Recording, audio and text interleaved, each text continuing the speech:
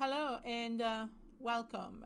Today we're going to talk about a topic that has been in a lot of real estate investors' mind, which is about how the market has been impacted as far as real estate investing is concerned from the pandemic or COVID-19. So now we talk about real estate investing is a little different than what you would think as a regular real estate. Regular real estate is where you have a listing agent listing a house, selling it, putting it on the market for the MLS. That's one part of real estate. And we're not going to talk about that. We're talking actually about real estate investing.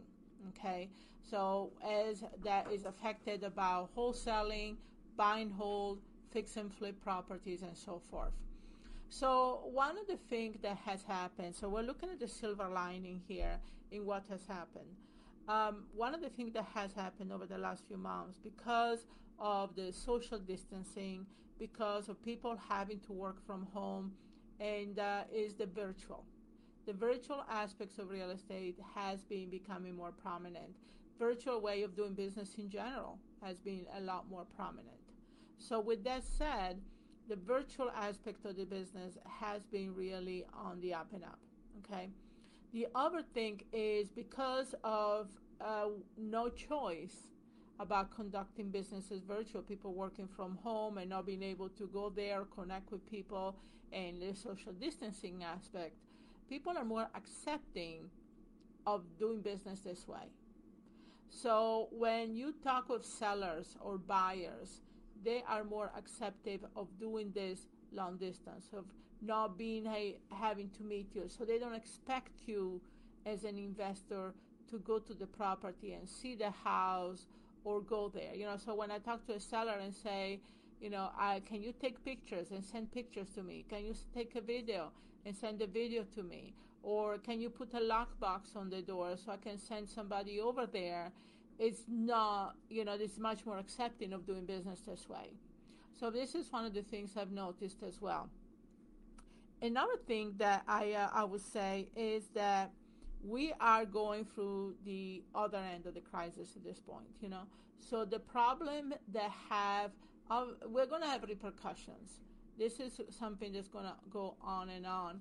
But, however, we are at the other end, meaning whatever the uncertainty of the beginning of the business that we had a few months ago, what's going to happen, now we are at the other end, where the problem is already risen. The people have lost jobs. People have had already impacted by what is going on. So now we know how to respond to these problems, right? The economy does, the whole system does, real estate investing as well. So one of the things we're going to see actually, and this is something that happened in 2001 when we had the 9/11, that people were thinking that we were actually going to crash the market, and then the market actually went up in 2002 by almost 5%. So this is actually happening. We're going to see this happening right now, where the market, the real estate market, is actually outperforming stocks. And that's going to be even going more strong. So because people, and I personally am investing more money in real estate right now that I'm investing in the stocks. I kind of diverted my strategy, where before I was really doing a lot of stocks as well. Right now, I am going to put more money into real estate because it's much more stable and the return on the investments is going to be higher. When you have situations like this where there's time of uncertainty, even Warren Buffett says, these are the times that you really need to amp up your real estate investing strategy. These are the times that you should be out there buying property, either for long-term investments like buy and hold, or for fix and flip. Now, I'm going to talk about those two strategies in a moment. So, as far as the long term, yes, when we are talking about real estate, especially right now, because we're going to have repercussions here over the next few years, think of buying something that you're going to hold on to for the next 5 to 10 years, okay? Not something that you're going to say, okay, it's a good property, but I'm going to sell it in 2 or 3 years. No, if you buy as a rental, buy for the long term, closer to 10 years if possible, so that you can weather the ups and downs that we're going to have in the business in the next few years as things are going to establish to what they call the new normal, okay? The other thing is the fix and flips, because of the interest rates being so low right now, and even in the foreseeable future, they still think the interest rates are going to stay low. The other thing that you want to think about is really, buying property. So a lot of people are thinking, okay, I've been thinking of buying a house. This is the time to buy the house, or, refinance or downsize or buy a bigger house. So that's what it is. So the fix and flip business, actually, taking this property and fix them up, especially at the medium income level, is going to attract the conventional home buyers, up to, depending on parts of the country you're at, but $500,000 or less, is going to be really prevalent. So those houses that are fitting the middle income level criteria up to an FHA loan limit or the conventional loan limit are going to be in high demand. So as a flipper, you do it. And as a wholesaler, you are providing properties for the flipper or the buy and hold, right? Or the landlord. So you're still looking for inventory, that can be of value to these investors, either the rehabbers or the landlords. So, and the last thing I want to touch upon is the fact of people thinking about foreclosure. Oh, we're going to have a lot of foreclosure. We're going to have a situation like 2007, 2008. I really don't think so. What we're going to have more, though, is bankruptcies, okay? I think that the banks this time around have been much better at working with people as far as making sure that they do, forbearance agreement or give a break to people on their mortgage payments or work out some type of way not to foreclose on people that had the need.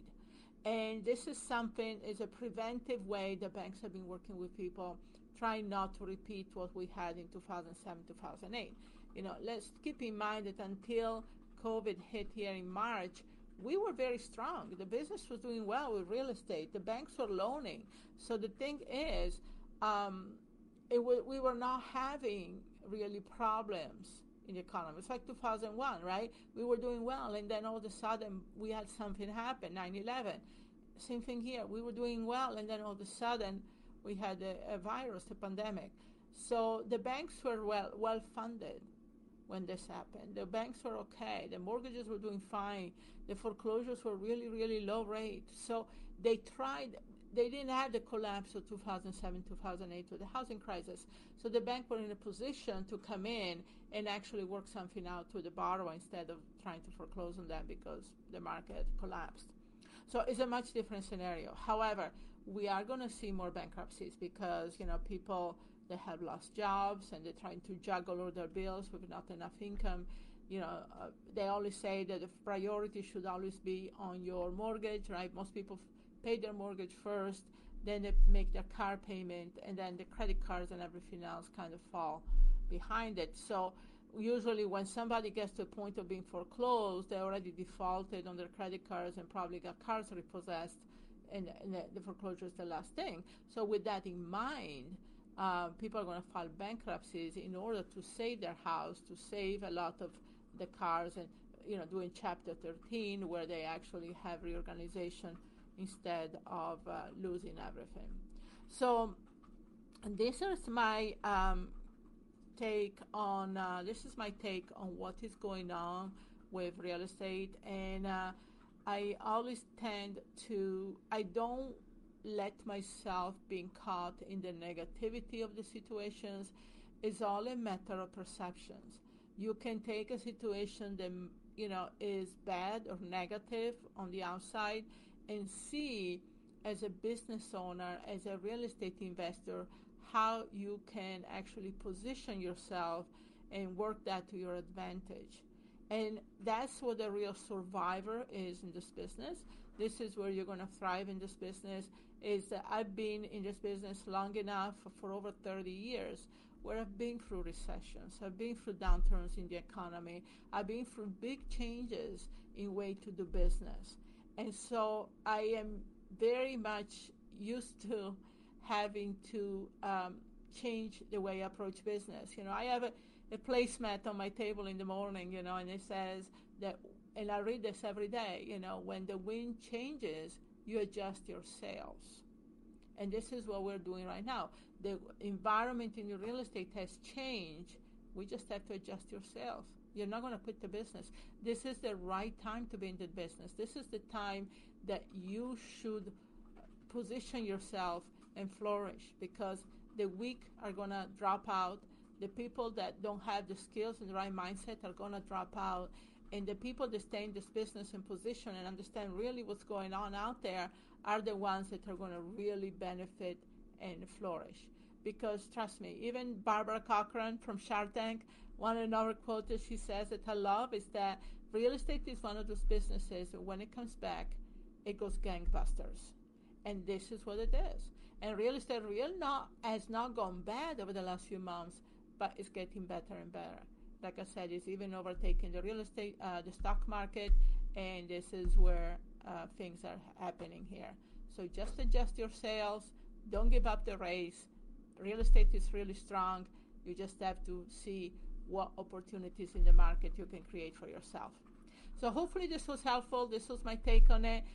Don't forget to check our website and for more information and training and different things. We have free ebooks that you can download as well, as far as giving you 7 steps on really getting your business going.